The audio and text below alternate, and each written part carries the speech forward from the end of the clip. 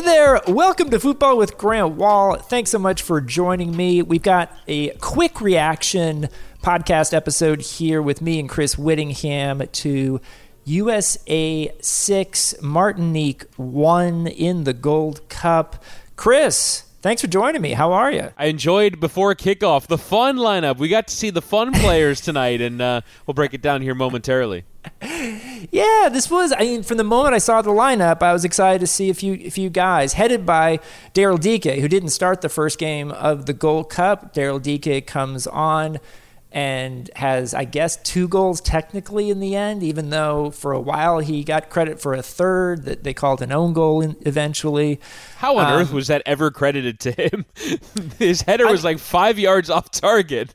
Right, that was a little weird, but I'll throw this out there right now. I think Daryl Dike, of all of the players that we saw tonight, has a real shot at being a starter for the A squad when World Cup qualifiers start. I agree, just because no one in the regular, quote, first team pool has really locked that down, where it's Jordan Pefuk, whether it's Josh Sargent, whether it's whomever. I think, I was actually surprised that we didn't see him in the Nations League before this run of the Gold Cup and before he eventually returned to Orlando City, because he can offer a different element. And one of the things that I'm looking for from him in these games is, against lesser opposition, can he show off a little bit more? Because I think we know what his kind of signature traits are, shows it by rising to win the header. You mentioned how the Univision guys were calling him El Tanque, like you can understand Daryl Dike as a player, but I kind of want to see more clearly the other bits. And I actually think that in terms of what Greg Berhalter wants out of Josh Sargent and why he continues to pick him,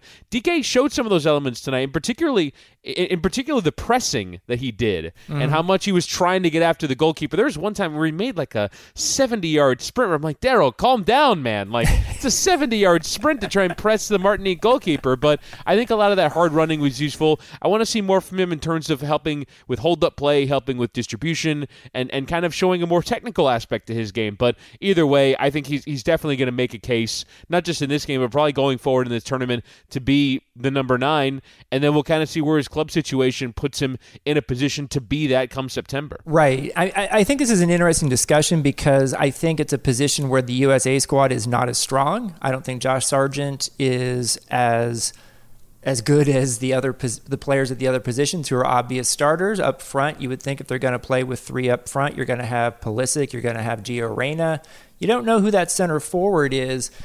And yet I still feel like, maybe for some of the reasons you just described, Berhalter doesn't totally rate Daryl Dike yet. And I think we've seen that in some of the choices he's made. We saw it in Dike not starting the first game of the Gold Cup. So that's something I'm really curious to see. But we did see a couple of moments, in addition to the goals, just like really good poise in the box from Dike, stuff that we saw occasionally at Barnsley as well. And so I have a good feeling, and I feel like he's really moving in the right direction.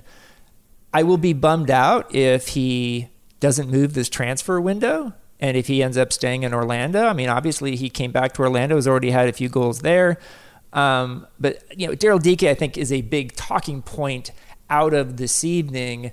I'm curious to hear maybe a couple other guys who stood out to you in a positive way. For me, Eric Williamson was a guy who I thought was very good tonight with his movement, advancing the ball, having an influence on the game in the midfield, and in my opinion, had a more positive influence on this game than Gianluca Busio did. I agree. I think Busio's performance was a bit more up and down. Now, that's not to say that Williamson didn't have down moments. I was actually interested in how Stuart Holden on the FS1 broadcast was kind of breaking down the technical elements of central midfield play and kind of getting into, well, here's what I want to see more from in terms of Williamson and Busio. But Williamson in particular, there are moments, I think, when that back 3 was struggling to play forward. And I think the wing-backs and the 3 up top were kind of so far separated that it really needed those 2 in the middle, Busio and Williamson, to get the ball to them. Busio was always going to do it with his passing, but what Williamson demonstrated is actually something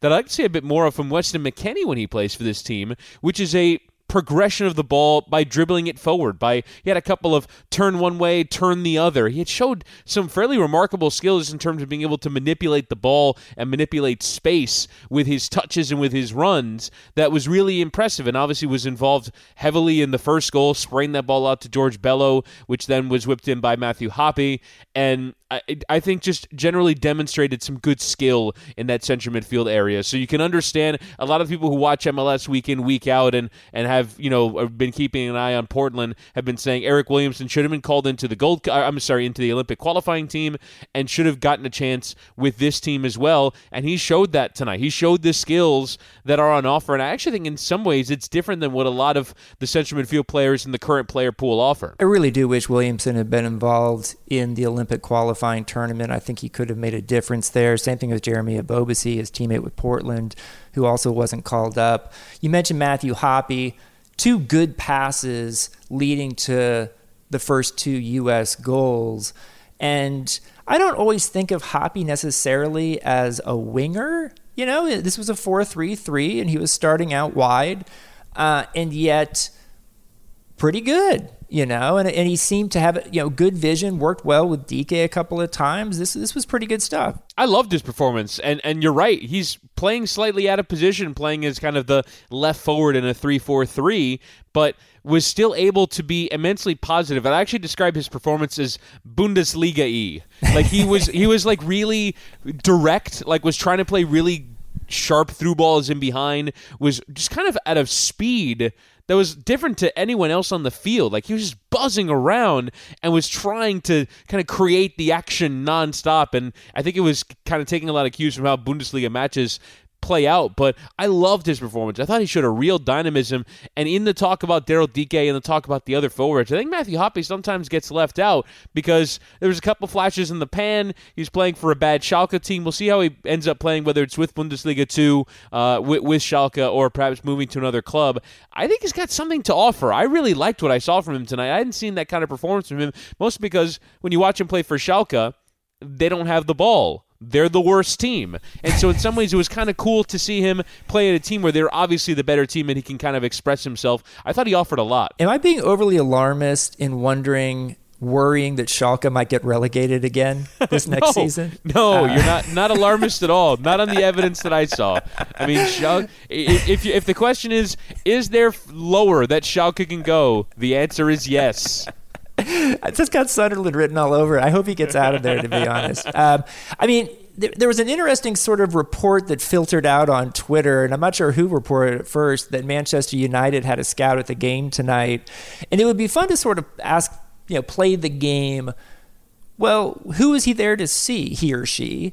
And if I'm just speculating as I thought about this, it could be anybody, but I think it might be Matthew Hoppe. And that's only if you believe some of these reports out there that Schalke has gotten interest from really elite clubs in Matthew Hoppe, because that's certainly been what the reports have been occasionally over time. And sometimes when I've heard them, I'm kind of like, really?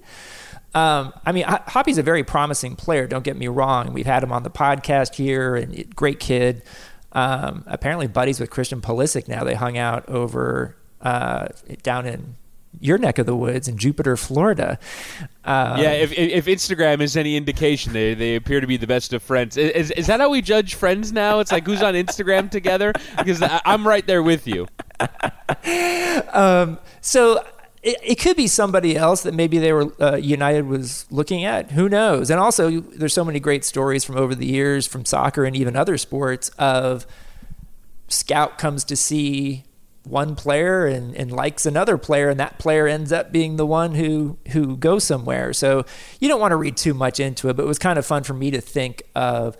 I certainly would love to see some Premier League teams be interested in Daryl Dike, I don't think Man United would be one of them quite yet. Yeah, I think that's probably a step too far. I'd actually, I mean, there's some Premier League sides that play a good brand of football that I think he'd be well suited to. I kind of long been in favor of him moving to Brighton just because they're a team that create a bunch of chances and just need a proven goal scorer. So I think he certainly can go there. But yeah, I think that, I think the Premier League is going to be in for him because he was probably one of the biggest stories in the Championship in the second half of last season. And generally those players that are excelling at the very highest level of the Championship in towards those promotion places get a look in from the kind of lower end of the Premier League sides. And there are a few that I think it wouldn't be disastrous, right? Like if he goes to Newcastle, I probably wouldn't love that.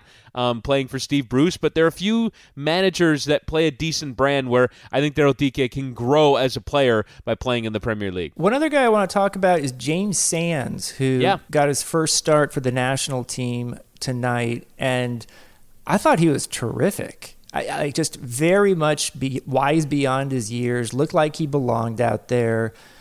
Like, just a really impressive performance.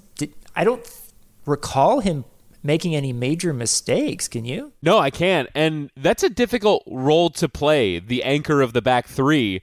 The one thing in terms of projecting him going forward is that it doesn't seem like NYCFC are playing him as a holding midfield player, and he's not really a center back in a four either. So this kind of now this is a role to play, right? I mean, maybe there are managers across the world game that, can use a player whose specific role is anchor of a back three, but he's got a good passing range, but maybe not an elite passing range. He's got good mobility, but maybe not elite mobility to kind of anchor the three in midfield that Berhalter likes to play with. So I'll be curious to see what his next step is. But in terms of in this role, he's kind of overqualified to be a center back, and so was able to really help the U.S. progress the ball going forward. If they're going to play this system for the remainder of the tournament, this has to be the guy who anchors it. James Sands does a great job of kind of allowing it to offer a solid base defensively while also he has that passing ability on a level above Walker Zimmerman or Miles Robinson in particular, in my view, where he can allow the team to come forward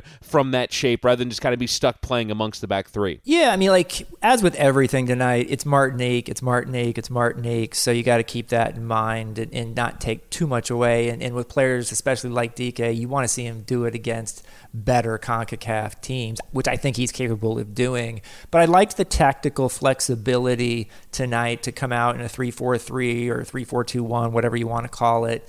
And in this U.S. team seemed like it was prepared well to do that by Greg Berhalter.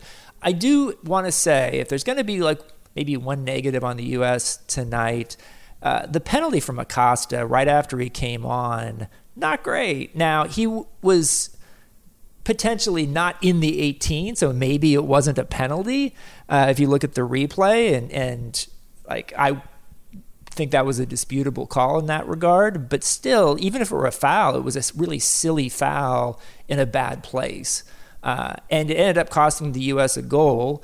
And that goal ended up making the difference in the U.S. not overtaking Canada for first place in the group. So despite a 6-1 win, the U.S. is still in second place in the group. Now they have to win against Canada in the final game of the group to win the group. And if you win the group, then you avoid being in the side on the bracket with potentially Mexico. And you don't want to be in the same side of the bracket as Mexico. That wouldn't be good. So that's the one thing that's a bummer a little bit about tonight, because you could see even when Joe Aquini got his very late goal to make it 6-1, Greg Berhalter was waving them back, basically saying, stop celebrating. We still need one more to go into first place in this group. They didn't end up getting the goal. It is what it is. You want to beat Canada in the final game of the group, but I don't think Acosta probably helped himself with Greg Berhalter tonight. No, I mean, Kellen Acosta is going to have a role with this national team just because he offers so much positional versatility, but there were a few moments tonight where, even though, yes, it's Martinique, Miles Robinson got caught in the ball once and allowed Martinique to break forward with a chance. They had a couple of opportunities just to come forward, and ultimately the interest for me is how the U.S. put out fires, right? Because of the nature of their system in this Gold Cup, because of the way that they play. I mean, we saw in the Nations League as well, it's a system that requires the putting out of fires. And so Kellyn Acosta has to be smarter there than putting in a challenge to give away a penalty, no matter the amount of doubt there is in that decision. So, yeah, I agree that is probably the downside. You don't want to give away a goal against Martinique. You don't want to put yourself in a position to have to win. Particularly, I think Berhalter probably want to get some portion of that job done tonight because it's a short turnaround. You're going Thursday to Sunday.